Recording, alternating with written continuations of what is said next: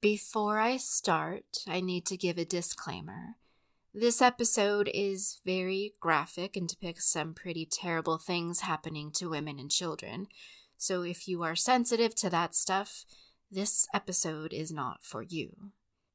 Now, let us begin.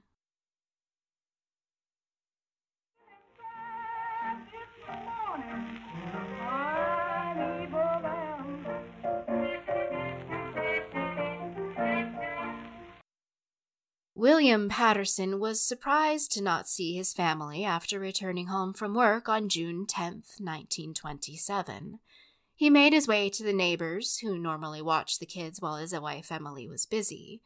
The kids were there, but Emily wasn't, and the neighbor wondered why she hadn't returned to pick up her kids when she usually did. William was concerned, but had to take care of the children before he went off searching for Emily. So he took them home and tucked them into bed, promising that Mama would be home real soon. In truth, William Patterson was panicked, even more so when he entered the master bedroom and laid eyes on Patterson's suitcase. It was locked usually, as that was where they kept their life savings, but now William could see that it had been opened and messed with. William looked inside and was horrified to find that not only was the money missing, but it had been replaced with a hammer. It didn't even occur to William that his wife might have run away. He knew that she hadn't, not with their kids still there. Overwhelmed, William dropped to his knees by the side of the bed and folded his hands in prayer. He begged God to help him find his wife or give him some sort of direction. He then rose from the bedside, his knee lifting the dust ruffle to reveal a familiar pattern under the bed. That's odd. It looked like the sweater Emily loved to wear around the house. William reached his hands under the bed and wrapped his hand around something cool and rigid. With a shock, he realized it was a hand, and so he looked under the bed to find the body of a woman. His wife, Emily, murdered and stuffed under the bed. William Patterson bolted out the door and over to the neighbor's house to fetch help. He barely got the words out of his mouth before collapsing. His neighbors returned to the Patterson home, lifted the master bed and moved it several feet away from the wall to reveal the bloody and battered body of Emily Patterson. She had been beaten, strangled to death, and then raped. Emily Patterson was the final victim of the Dark Strangler's murder spree. I'm Elise, and this is the historical true crime podcast, Old Blood.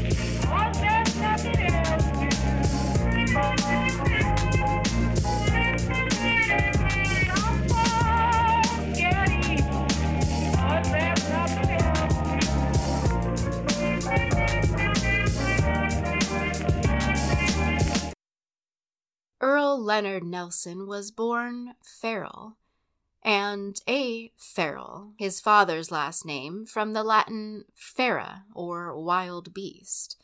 The Farrells left their infant son an orphan after they both died of syphilis within months of each other. Young Earl then went to live with his grandmother in San Francisco in 1898. Grandma Jenny Nelson loved Earl, but she already had children and other responsibilities to care for, and he was a difficult child from the start. Feral. Earl's parents had left him 2 gifts that would plague him for the remainder of his life. Syphilis, that would contribute to an ever-worsening madness, and his name, Feral, his fate. He grew into his name by refusing to show manners and take baths. He was erratic, hyperactive at times, but deeply depressed others, saying, according to Harold Schechter, "I'm no good for anything. I will never be good for anything. Nobody wants me. I would be better off out of this world." He had a quick temper and often erupted in violent outbursts. His most savage of habits was Earl's ritual of drenching his meals in olive oil and then bringing the dish to his face and slurping it up as though he were an animal at a feeding trough. They began calling him the Wild Man of Borneo, after a popular circus attraction of the time. He also had an obsession with the Bible, stemming from his grandma, a strict and devout Pentecostal woman, according to many sources. Former law professor and author of a book about Earl, Alvin Esau, argues that there's no evidence that his grandma actually was insanely religious, but wherever it was that Nelson picked up his love of the Bible, it stuck with him either way. Earl Nelson developed a fascination with the scripture, particularly its passages on the whores of Babylon and the beast of Revelation. Earl was aggressive with the other kids and also began shoplifting from a young age. He was only 7 when he was expelled from school for theft, and he was only 10 or 11 when he was on a bike trying to show off and do tricks for some other kids when he accidentally collided with a streetcar. The accident should have killed him, since it left a massive gaping wound in the back of his head that exposed his brain. But instead, it left him in a coma for a week. For the remainder of his life, Earl would be plagued with terrible migraines as a result of the accident. Earl was always odd, but now he was even more so. After Grandma Jenny died, Earl went to live with his Aunt Lillian. Lillian had known Earl since he came to live with her family when she was only 10, though she always felt like more of a mother to him. Earl was difficult, but he had so many setbacks, and he was just a child. He had no one else, and he was her blood and kin, after all. Everyone who knew Earl knew him to be deranged, but not violently so. He just did such odd things. He would often leave the house in one set of clothes and then come home in something completely different, which was quite annoying when what he returned in was akin to rags. Sometimes he would come home with his underwear just inexplicably missing. This became the norm, though, as did his habit of walking on his hands in front of guests and his love of picking up chairs with his teeth. Lillian said of him, "He was just like a child, and we considered him like a child, and of course we would never go too far with him because there was always the fear of him."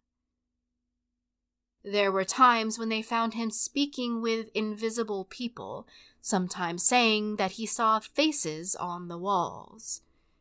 Earl himself confessed to being a, quote, compulsive masturbator, end quote, from the ages of 14 to 18, at which point he allegedly cured himself.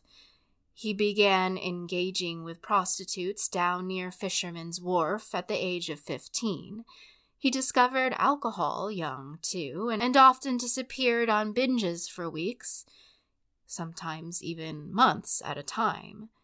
He had dropped out of school when he was 14 and wandered the streets of San Francisco, doing who knows what to earn money. He often blew a ton of money on drinking and prostitutes, but he also often brought money home that Aunt Lillian and their family desperately needed. Earl was arrested in 1915 for housebreaking. Despite Aunt Lillian's pleading on his behalf, he was sent to San Quentin prison for 2 years and then released in the middle of World War I. Earl enlisted in the military, but refused to do much of anything. He would walk away from his post if he decided it was too cold or too late, and no one could get him to do a chore if he felt that it was beneath him. No matter what punishment they threw at him, he would take it with indifference while continuing to do what he wanted to do. Consequently, he spent most of his time in the Naval Mental Hospital, where he was diagnosed as a constitutional psychopath. Blood tests showed that Earl had both syphilis and gonorrhea. After several escape attempts and one Houdini nickname, the authorities at the Napa Mental Hospital just said fuck it and discharged him, saying he was improved and not violent, homicidal, or destructive. Earl returned to Aunt Lillian and began working as a janitor at a hospital, where he met and fell in love with Mary Martin.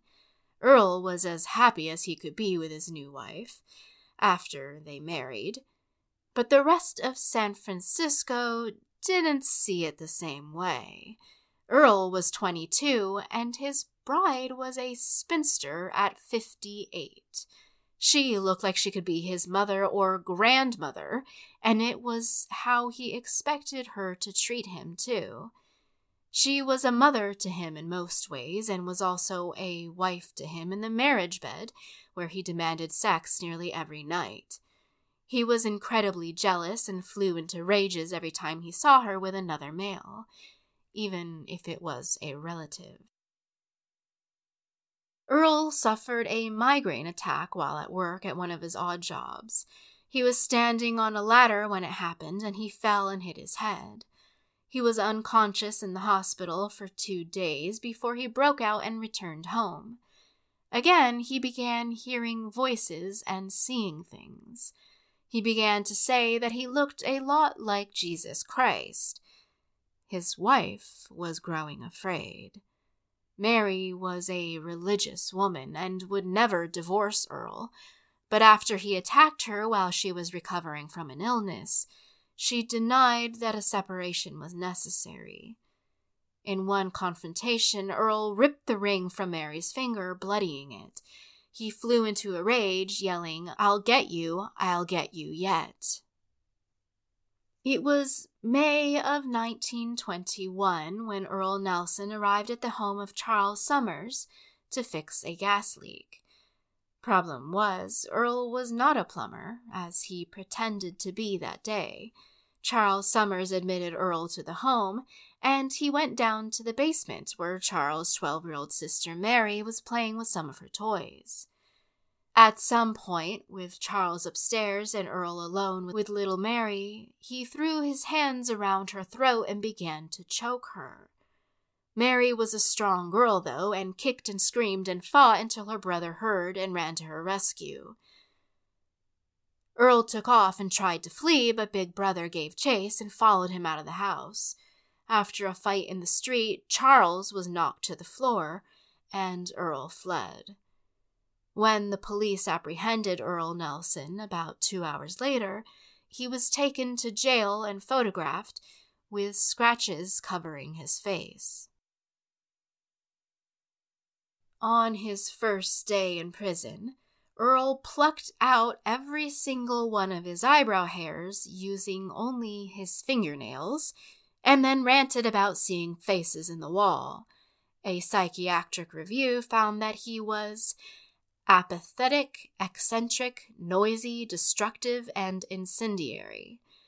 Furthermore, he was restless, violent, dangerous, excited, and depressed. Earl Nelson, at that point, was considered, quote, so far disordered in his mind to endanger health and person, end quote, and was then committed again to the Napa State Mental Hospital. There he was diagnosed, again, as a, quote, constitutional psychopath with outbreaks of psychosis, end quote. Part of Nelson's treatment included the drug Salvarsan. Salvarsan, released only in 1910, just a decade or so after both of his parents had died, made syphilis a curable disease. And with the drug, his mental condition began to improve. His outbursts became less frequent, and there was a good chunk of time when Nelson seemed relatively at peace and making progress, though still zealously into the Bible and the Book of Revelation. Until he began to refuse treatments, and his mental health continued to decline. In November of 1923, Nelson, aka Houdini, again broke out and made his way all the way back to Aunt Lillian's after nearly 4 years away, where he scared the shit out of her by standing in front of a window and staring in like a creep until he got her attention. Lillian took him in, fed, cleaned, and clothed him, told him to go, and then called the authorities to let him know he had been there. He was picked up 2 days later, and then served the remainder of his 4-year sentence. He was inexplicably discharged as improved in 1925 at 28 years old.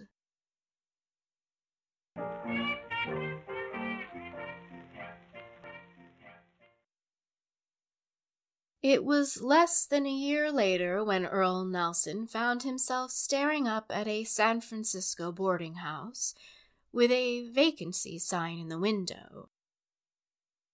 The widow Clara Newman ran a respectable boarding house and refused drinkers and sailors. When Nelson knocked on Mrs. Newman's door, she would have opened it to find a normal-looking young man.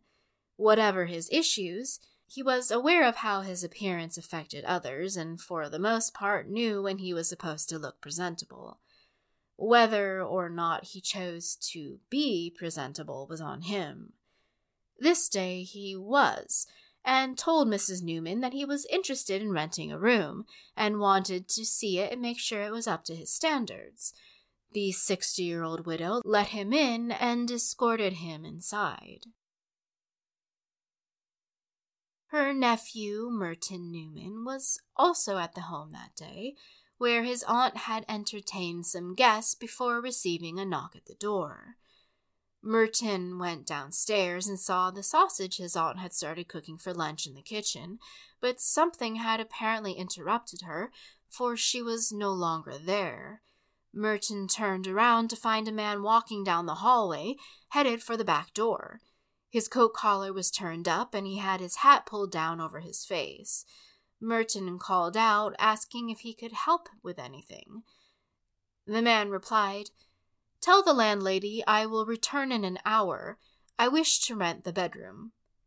The stranger then rushed out of the house. Thinking nothing of it, Merton went back to reading the newspaper upstairs.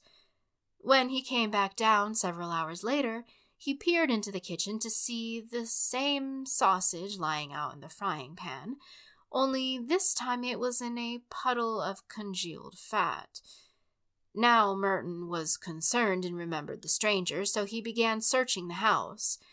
He knocked on the door of another lodger, who also remembered Mrs. Newman showing the available apartment to someone.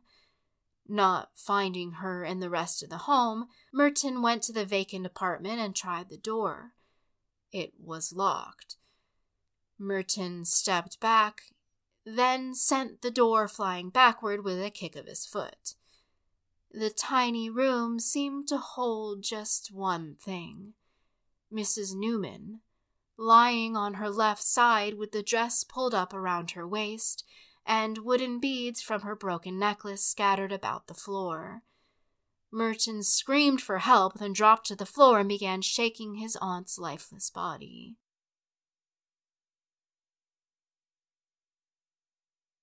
Mrs. Newman's autopsy found that the cause of death was murder by strangulation, as revealed by 2 thumb-shaped bruises on the elderly woman's neck. The papers reported that she had been criminally attacked, which was code for rape at a time when people didn't like to print that word in the newspapers. The papers left out the fact that this criminal attack occurred not before or during her strangulation, but after her death. This fact would not make it known to the public until way later. The next attack was not far away in the city of San Jose. 64-year-old Laura Beale lived in the apartment complex that she owned and managed with her husband. She opened the door to Earl Nelson on March 2nd, 1926. He was asking to view the sole vacant apartment. Her husband did not find Laura at home when he got there, so he began searching for her.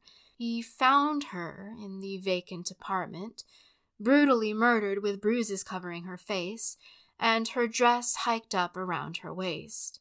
She had been strangled with the silk belt from her gown, which had been wound so tightly around her neck that it was embedded in her skin, according to Harold Schechter. Other women were attacked by a man of a similar description. Medium height, but powerfully built, white but with dark skin, perhaps some sort of immigrant like Italian or Greek, witnesses speculated. D.L. Courier was attacked by a man who choked her until she passed out, but then later awoke, unlike Mrs. Newman and Mrs. Beale. E.R. Vickers was also attacked by a man who went to view a rental apartment, as was Edna Martano and Ethel Ellert. 21-year-old Regina Bircher saw the Strangler scale her 8-foot-tall backyard fence. She called for her husband, but the intruder was gone by the time he got down there with his shotgun to look. Once he had gone back to work, the Strangler returned, jumping over the fence and chasing her through the yard. She bit and kicked at him until she was able to get inside and lock the door behind her.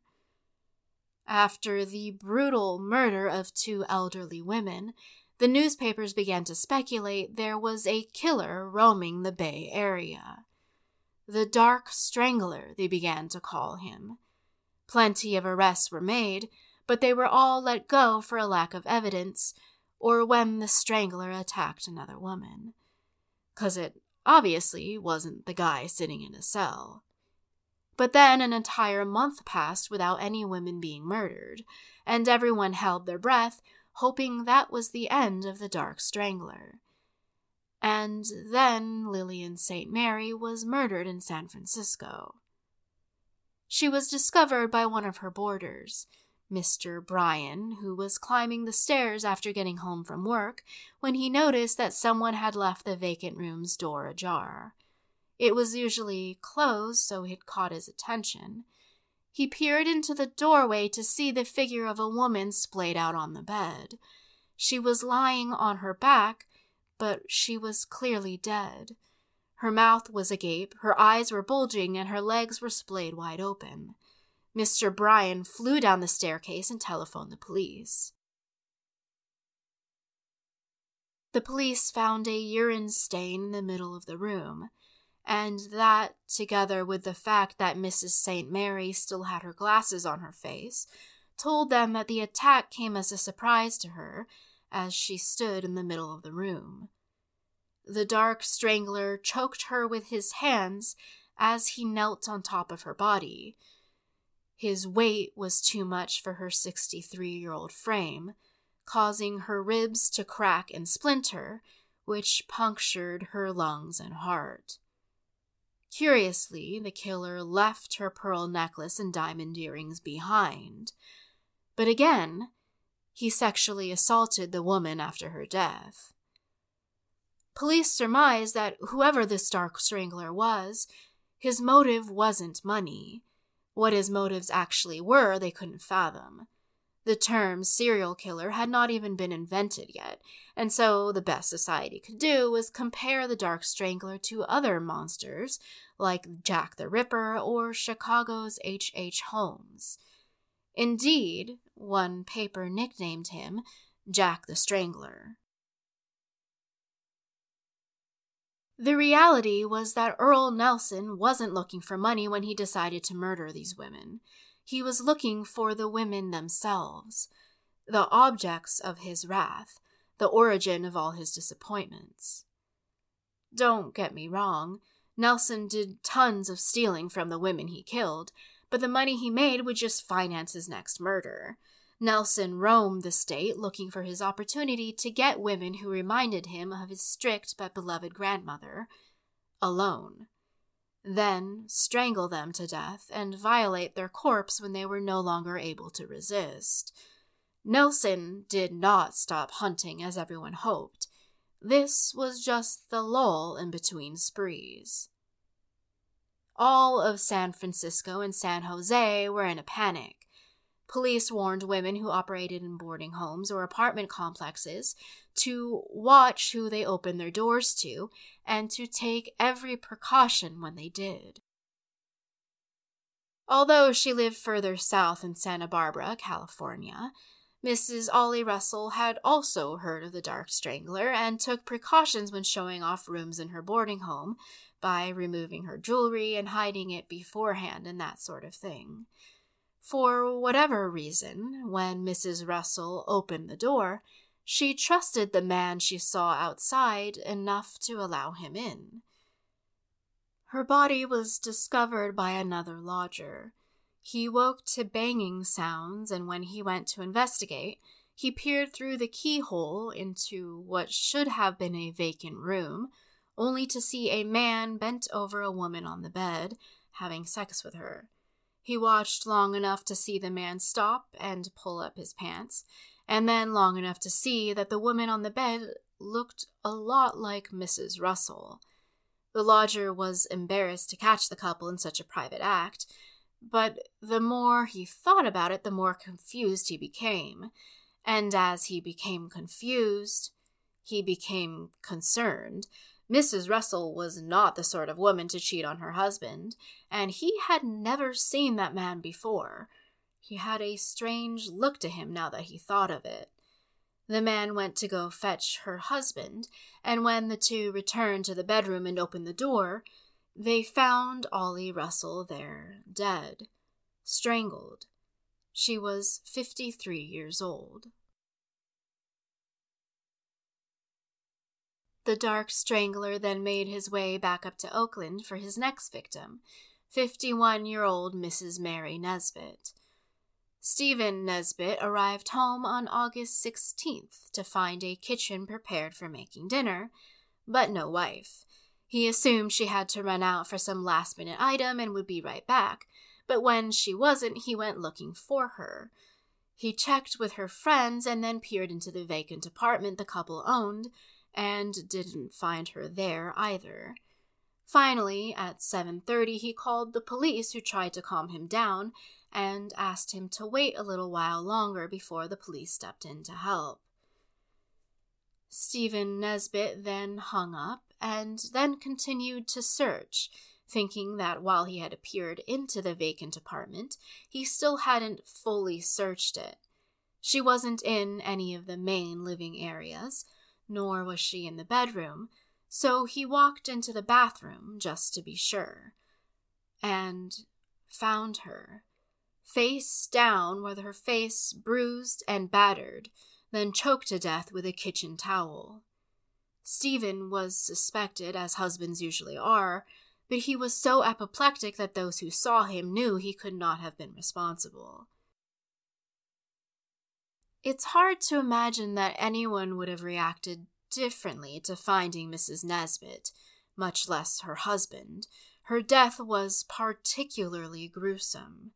The strangler had bashed her head into the bathroom floor tiles, sending blood and teeth flying across the room. The Dark Strangler choked her with a dish towel with such force that the fabric tore. By this point, witness descriptions of the Dark Strangler circulated in newspapers. Some who saw him said he had freakishly long arms and big hands. Nearly every description of him commented on his tawny skin. Guesses at his ethnicity were common, though Nelson really was just a white guy. Still, from his crimes, the paper began to talk of the Strangler with racist overtones. The Free Press commented, quote, "His face is extremely sallow, almost the tinge of ripe olives. The yellow flash of his eyes has a peculiar effect against the sallowness of his skin. His lips are wide and bulging, almost negroid in shape." End quote. Most still referred to him as the Dark Strangler, but a new nickname was taking hold: the Gorilla Man, the Gorilla Killer. So much so that San Francisco Police Chief O'Brien made it a point to warn women that the Strangler, quote, "is not of repulsive appearance. It is a mistake to believe that he has the features of an ape or gorilla, or that he is uncouth in speech or manner. he is able to gain amicable footing with women through his suave manner." End quote. Beata Withers was the next victim, though not in California, but up in Portland, Oregon. The 35-year-old's corpse was discovered in the attic by her 15-year-old son. 2 days later, the body of Virginia Grant was located behind a furnace, and several days after that, Mabel Fluke's body was discovered in an attic crawl space. It would take time to discover their bodies, but 3 Portland women were murdered in the span of 3 days. Mrs. Grant was 59, but Mrs. Withers and Mrs. Fluke were in their mid-30s. It seemed as though the Dark Strangler was drawn to more than just the elderly. But then there was another lull. No activity until November 18th, 1926. And now the Dark Strangler was back in San Francisco. He came for 56-year-old widow Willie Anna Edmonds, who was trying to sell her home. Mrs. Edmonds lived right across from the Golden Gate Park in San Francisco. Hers was a big, beautiful home, but since it was just her in the house, with her husband dead and her son grown, she was getting lonely and decided to sell the home and get something more comfortable. When her son came to visit her to discuss her upcoming 56th birthday, she was nowhere to be found. He found her body inside her radio room, where she liked to relax and listen to the radio. She had been strangled and then violated. The very next day, the Strangler was back at it for the pregnant 28-year-old Mrs. Murray. She was trying to get her house sold, and the man she was showing it to kept trying to get her to look up at the ceiling. But there was something off about the man, and she wasn't feeling at ease. When the Strangler finally attacked her, she threw herself out of a screen door and ran screaming to the safety of the street, while the Strangler fled. San Francisco had become too hot for Earl Nelson at this point, so he moved north, arriving in Seattle, Washington in the middle of November. The next victim was the bedazzled Florence Monks. The woman really loved her jewels. She kept $5,000 worth of diamond rings on her hands, $3,000 worth of jewels around her neck and wrists. Then there was the sack of diamonds she kept strapped to her right leg for safekeeping, along with several other items that she pinned to her underwear. Her friends warned her to be careful, but as I said, Mrs. Monks really liked her jewels. In any case, the Strangler wasn't after her jewels, though he did take them when he left. The Dark Strangler knocked on the door of the house Mrs. Monks was trying to sell on November 23rd. After Mrs. Monks had not been seen for a while, her friends looked around for her and became more worried when they discovered her car was still at home in the garage. When the caretaker she hired arrived at the home just afterward and let himself in, he was alarmed to find drawers had been ransacked and left open.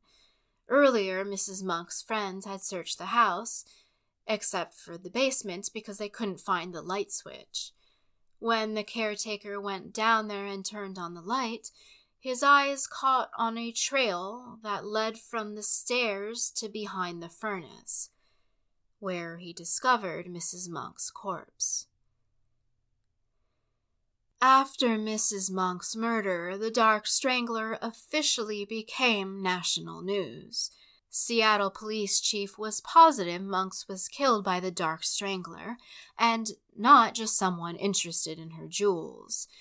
The chief declared the Strangler to be, quote, the most cunning and cold-blooded killer in the annals of Pacific Coast crime, whose perverted senses delight in the throttling of helpless women.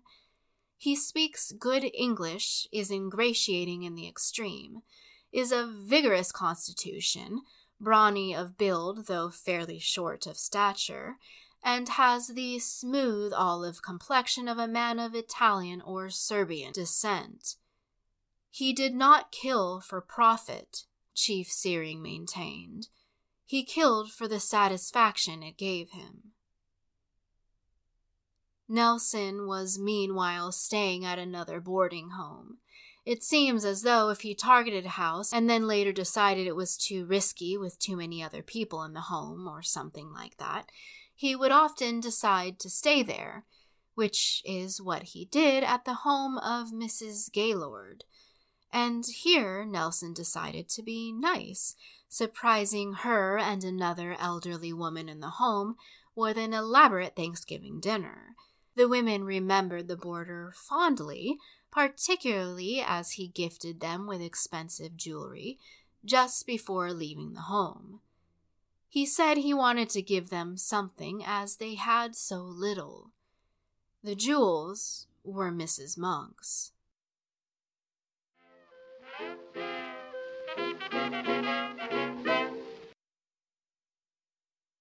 By the time Earl Nelson had become national news after murdering Mrs. Monk's, the Dark Strangler had killed 10 women. It had been about 9 months since he first killed Clara Newman in San Francisco. His rampage was not even halfway through. A week after killing Mrs. Monk's, Nelson was back in Portland where he strangled 48-year-old Blanche Myers. And then the Strangler moved east, and after about a month's hiatus, he attacked and killed Almira Clements Berard, 40. Bonnie Pace of Kansas City, Missouri was next. She was only 23.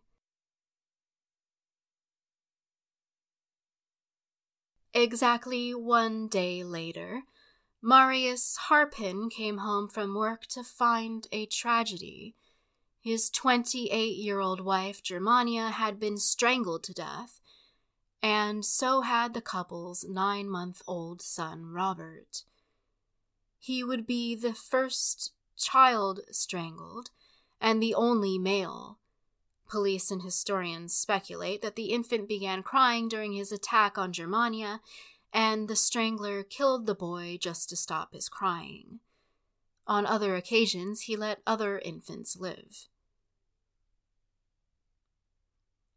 After the Harpins, the Dark Strangler went on hiatus for about 4 months, and then reappeared all the way in Philadelphia with the murder of Mary McConnell on April 27, 1927. Her son-in-law found her body stuffed under the bed, strangled with a dust rag, and then had a sock stuffed down her throat.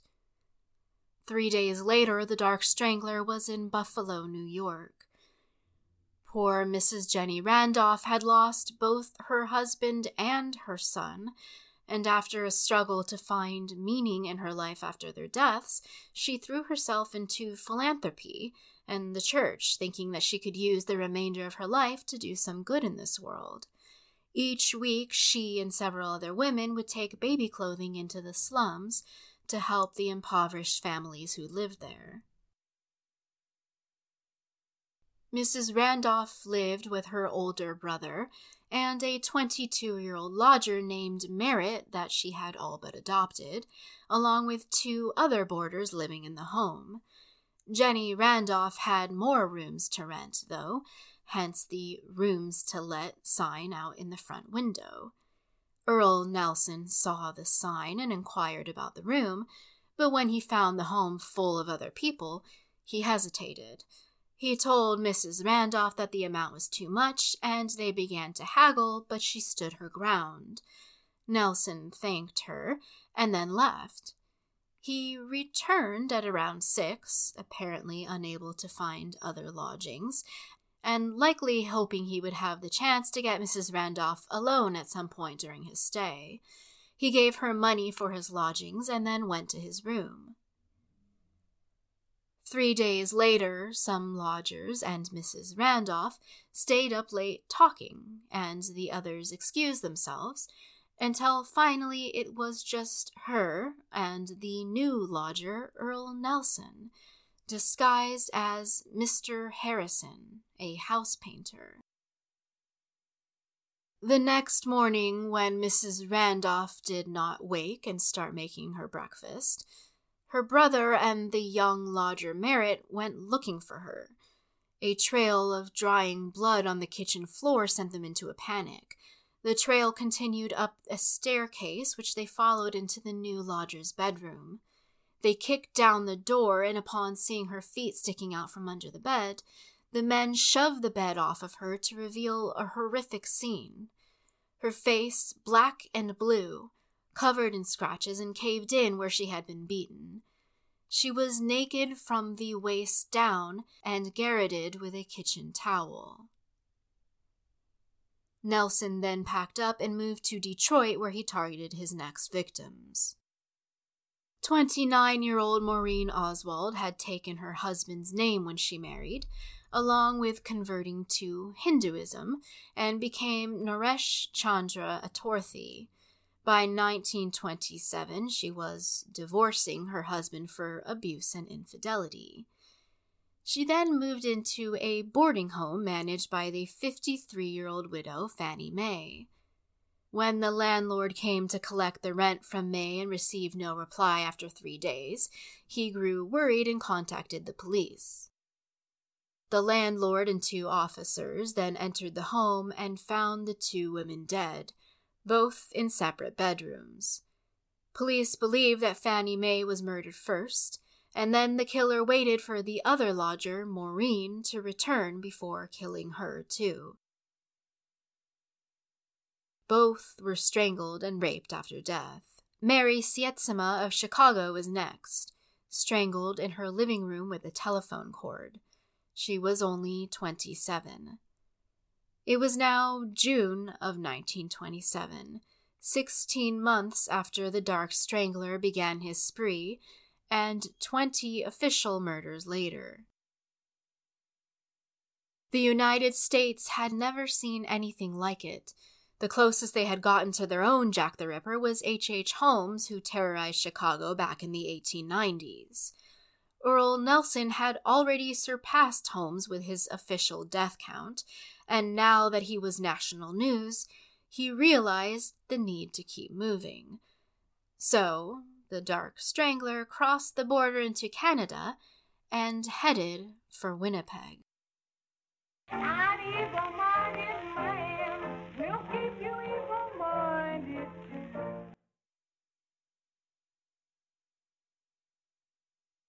My family has always been kind of nuts when it came to playing board games.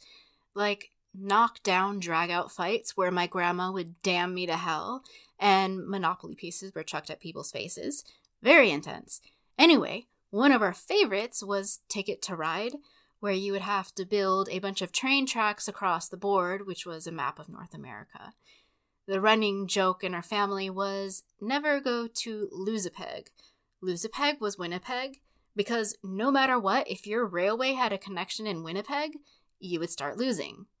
We could never figure out what it was that made Winnipeg such bad luck, but we always stay clear of the city when playing that game.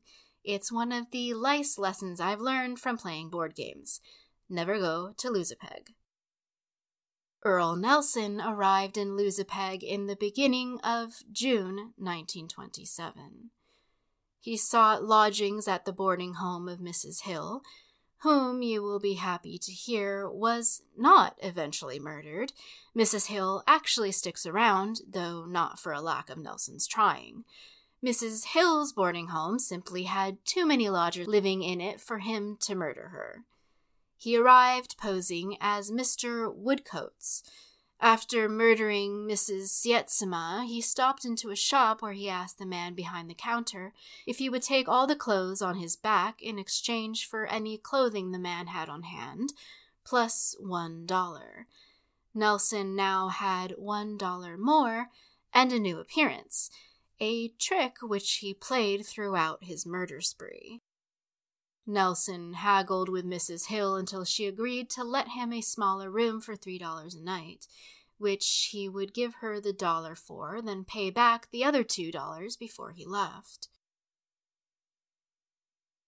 Lola Cowan was 14 years old.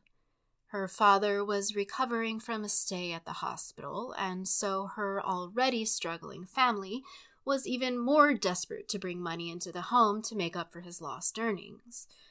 Lola and her sister were selling paper flowers to help.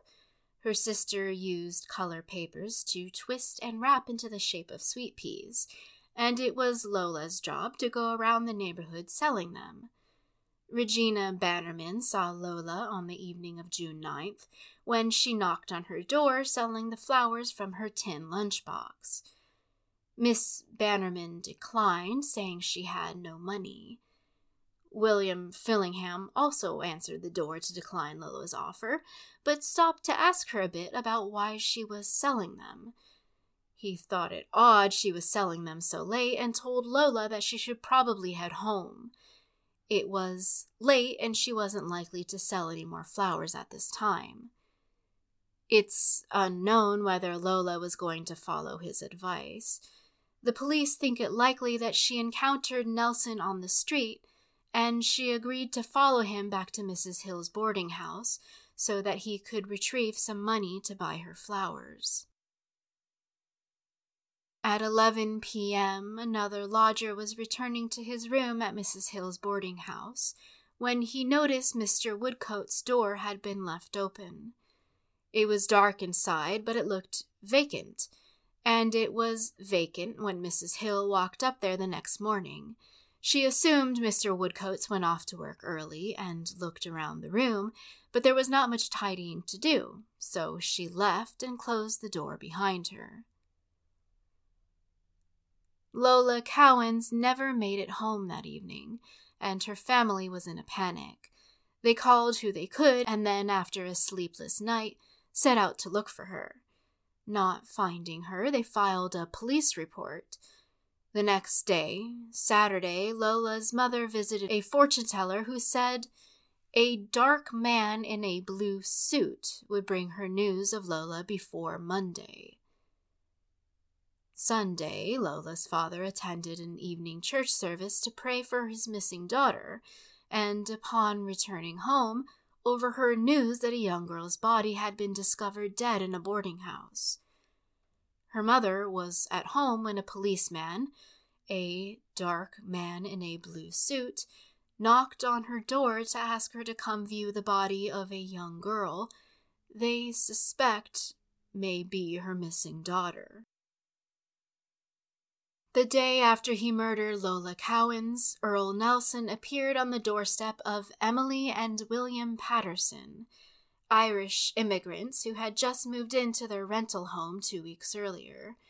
Emily had dropped their kids off at their neighbor's in the morning, and then answered a knock on the door sometime before noon. Her husband returned home that night, and after putting his kids to bed, and kneeling beside the bedside to pray, unwittingly discovered Emily's corpse. Mrs. Hill woke at her boarding home the following morning to read of Emily Patterson's murder with horror. Thus, she wasn't surprised when the police knocked on her door that day, asking about her boarders, and if any of them had left abruptly or done anything odd. For all she knew, Mr. Woodcote was still there, and so no, all of her boarders were accounted for. But after the police left, Mrs. Hill walked upstairs to check on Mr. Woodcote's room. A stench hit her once she opened the door, so she hurried to open the window, thinking that Woodcote's was just very unhygienic and stinky. The room appeared to be in exactly the same condition as when she had last checked it, meaning that Woodcote's had not been back to the room, meaning he had left, meaning he had not repaid the money he owed her. And then Mrs. Hill realized this also meant she had accidentally lied to the police, for Woodcote's had up and disappeared. Mrs. Hill told her husband, who told the police at about 6 p.m., but even before the police could respond, a fellow lodger, Mr. Mortensen, had made a startling discovery when walking upstairs to his room. All the other days, Woodcote's door was closed, but now it was open and Mortensen could see into the room as he climbed the steps, putting him at eye level with the floor. It was as though fate had finally decided to intervene. Mortensen had walked up the stairs at just the time when the sun shone through the window that Mrs. Hill had just opened, and threw rays of sunlight onto the bed Woodcotes had slept on, and just underneath. The light illuminated the naked, prone body of a young girl. Mortensen turned around and skied down the stairs, shouting, "Mrs. Hill, upstairs! Somebody there!" Mrs. Hill just stood there staring at him and trying to figure out what the hell he was saying, so he grabbed her by the elbow and escorted her to the stairs and pointed out the body. "Under there!" Hill and Mortensen climbed the steps and kneeled beside Woodcote's bed, then lifted the duvet. There was a dead girl. "Oh, God!" Mrs. Hill shrieked. "It's dead! Quick, the police!"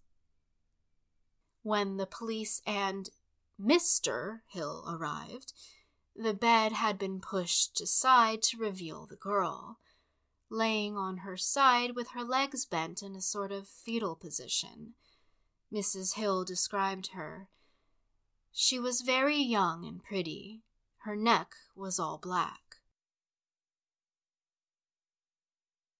Lola Cowan's mother was escorted to the undertaker's, just as her father had arrived there after hearing rumors of a girl's murder. Mrs. Cowan couldn't bring herself to look, so Mr. Cowan did. It was her. The murdered girl was Lola Cowan. At this point, Schechter describes all of Winnipeg being essentially on holiday, with all the stores closed and everyone keeping their kids at home. Everyone was searching for the Strangler, or the Gorilla Killer, as he was now just starting to be called. A reporter in Winnipeg had overheard some women talking and referring to the killer as the Gorilla Man, and he liked it enough to keep using it in the paper. The Royal Canadian Mounted Police Force was hunting him down, following tips sent by civilians who had seen him, like the barber who finally gave Nelson a shave and noticed scratches and dried blood in his hair. The police finally caught up to him about 5 miles from the U.S. border, when a shopkeeper recognized him and pulled his shotgun on him. Nelson swore that he was Virgil Wilson, a day laborer, but neither he nor the police believed him. He was arrested on June 15th. And then the great Houdini picked the double lock of his cell using only a nail file and broke free once more. The Manitoba Free Press wrote, "In custody, but out again. Such is the recent episode in the hunt for the Strangler, the gorilla, who has left a trail of death and fear across the continent." He didn't go far, though. At this point, it's hard to tell if Nelson wanted to get caught, if his mental condition had deteriorated so badly that he was making terrible decisions, or if he honestly believed he was some indestructible Superman. He was not, though, and when he confronted a farmer while wearing weird-ass clothes and hockey skates with the blades torn off of them as shoes, he was recognized, reapprehended, and reincarcerated. Never should have gone to Losipeg. The Winnipeg Tribune called him the greatest murderer since Jack the Ripper. He was wanted for murder in 5 U.S. cities, but Winnipeg was intent on keeping him there in Canada. There was not much to the trial. There was too much evidence against him, and too many people hated Nelson and wanted him to suffer for what he had done to all those innocent women and children. They viewed him as a monster that needed to be put down. Clarence Darrow heard of the case and was asked if he would defend Nelson, but declined because he was taking a break from the law. He still made it a point to say that Nelson should not be hanged either way, since Darrow was staunchly anti-death penalty. Despite the hordes of evidence and witness testimony, Earl Nelson maintained his innocence to the end. He remained indifferent in court, often yawning during incredibly dramatic and intense moments. He didn't think he needed a lawyer. When a reporter asked him, what about all the 60-plus witnesses they have against you? Nelson responded, all of them are wrong. Murder just isn't possible for a man of my high Christian ideals. Despite Darrow's admonition, Earl Nelson was found guilty and then sentenced to death. When they hanged him on a Friday the 13th, 1928, he did not die quickly with a neck snap. He dangled on the rope for about 11 minutes before being officially declared dead. He died denying all of his crimes. I never murdered anybody. Never, never, never, Nelson maintained. I have been unfortunate from the day of my birth. I've been handicapped by the sins of my parents, who left a taint in my blood that's caused me all kinds of agony of body and mind. He couldn't help being born feral. His final words were, reportedly, I forgive those who have wronged me. Mrs. Hill felt wronged too and continued to complain about the $2 that Nelson said he would pay her and did not. Imagine taking a room for a week and never paying for it, she complained. Back when he was caught, her husband warned her, better watch out when you go identify him, he said. Keep your hands off him. Don't try to hit him. Hit him? Why, I'd crucify him if I could, she retorted. Mr. Hill tried to calm her down, telling her not to talk that way. Tell you what I will do, though, she said. I'll ask him for the $2 he owes me. As for the real victims, it's hard to say exactly how many there were.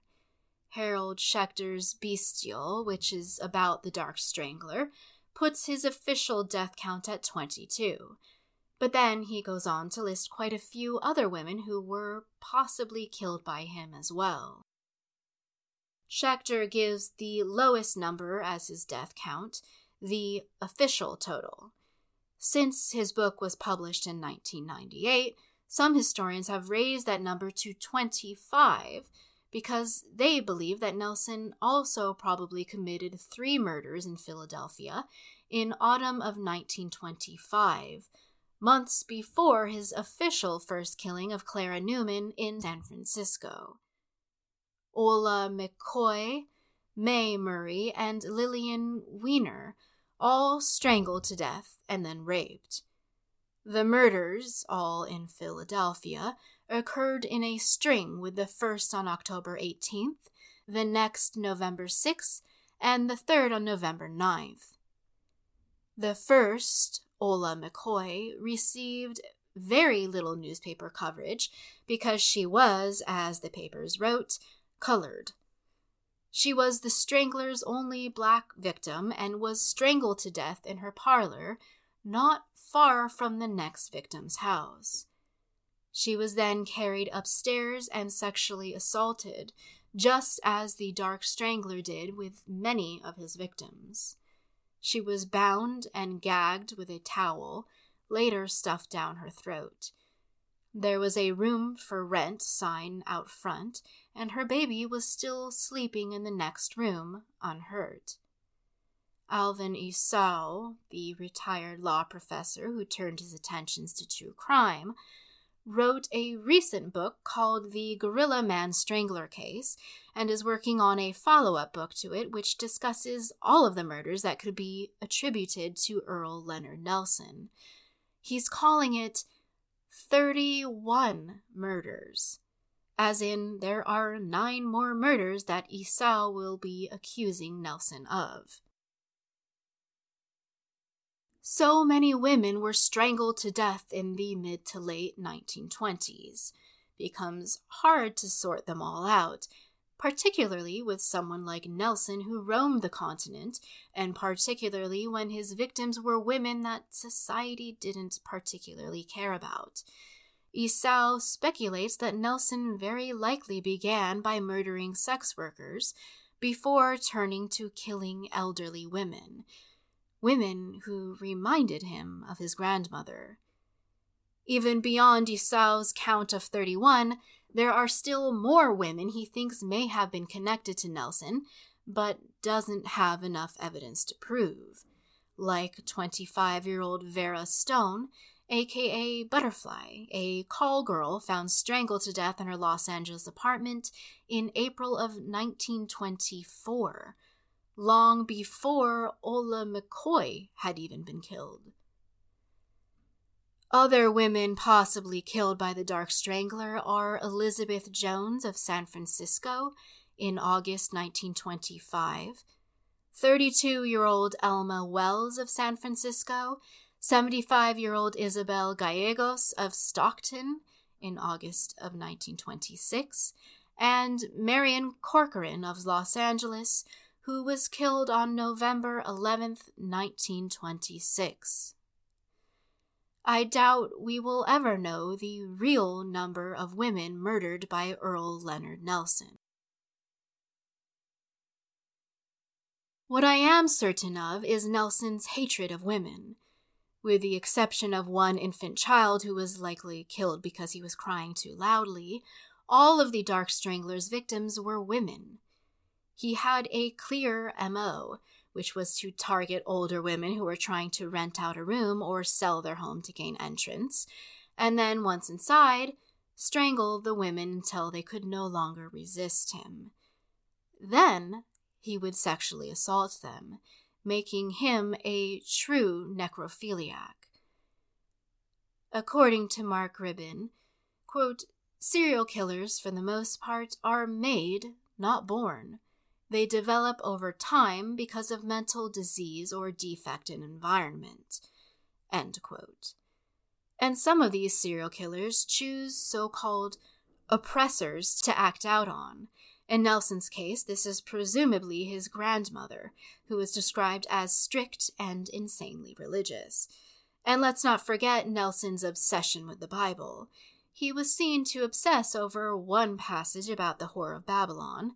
After he was arrested, a prison guard found that he had been reading Proverbs chapter 23, verse 26. "My son, give me thine heart, and let thine eyes observe thy ways. For a whore is a deep ditch, and a strange woman is a narrow pit. She also lieth in wait as for a prey, and increaseth the transgressors among men." It's not the most female-friendly passage to obsess over, let's just say that. Earl Nelson never should have gone to lose a peg. I would call it a win for everyone else, though. An evil-minded man will keep you evil-minded too. One more episode left this season, folks. Stay tuned for episode 50, holy crap, in 3 weeks. Shout out to new Patreon member Justin W. Thank you so much for your support. I appreciate you tons. If you would also like to support us, head to patreon.com/oldbloodpodcast. The most recent season is still available to all, but all of the older episodes are now on Patreon for subscribers. And please keep the reviews coming if you enjoyed the show. They really do help. As always, check our show notes for a list of our sources, or head to oldbloodpodcast.com. Photos and more information about the case will be posted on our Instagram, so find us there by searching for Old Blood Podcast. Music credits to Facilion Studios. Yeah.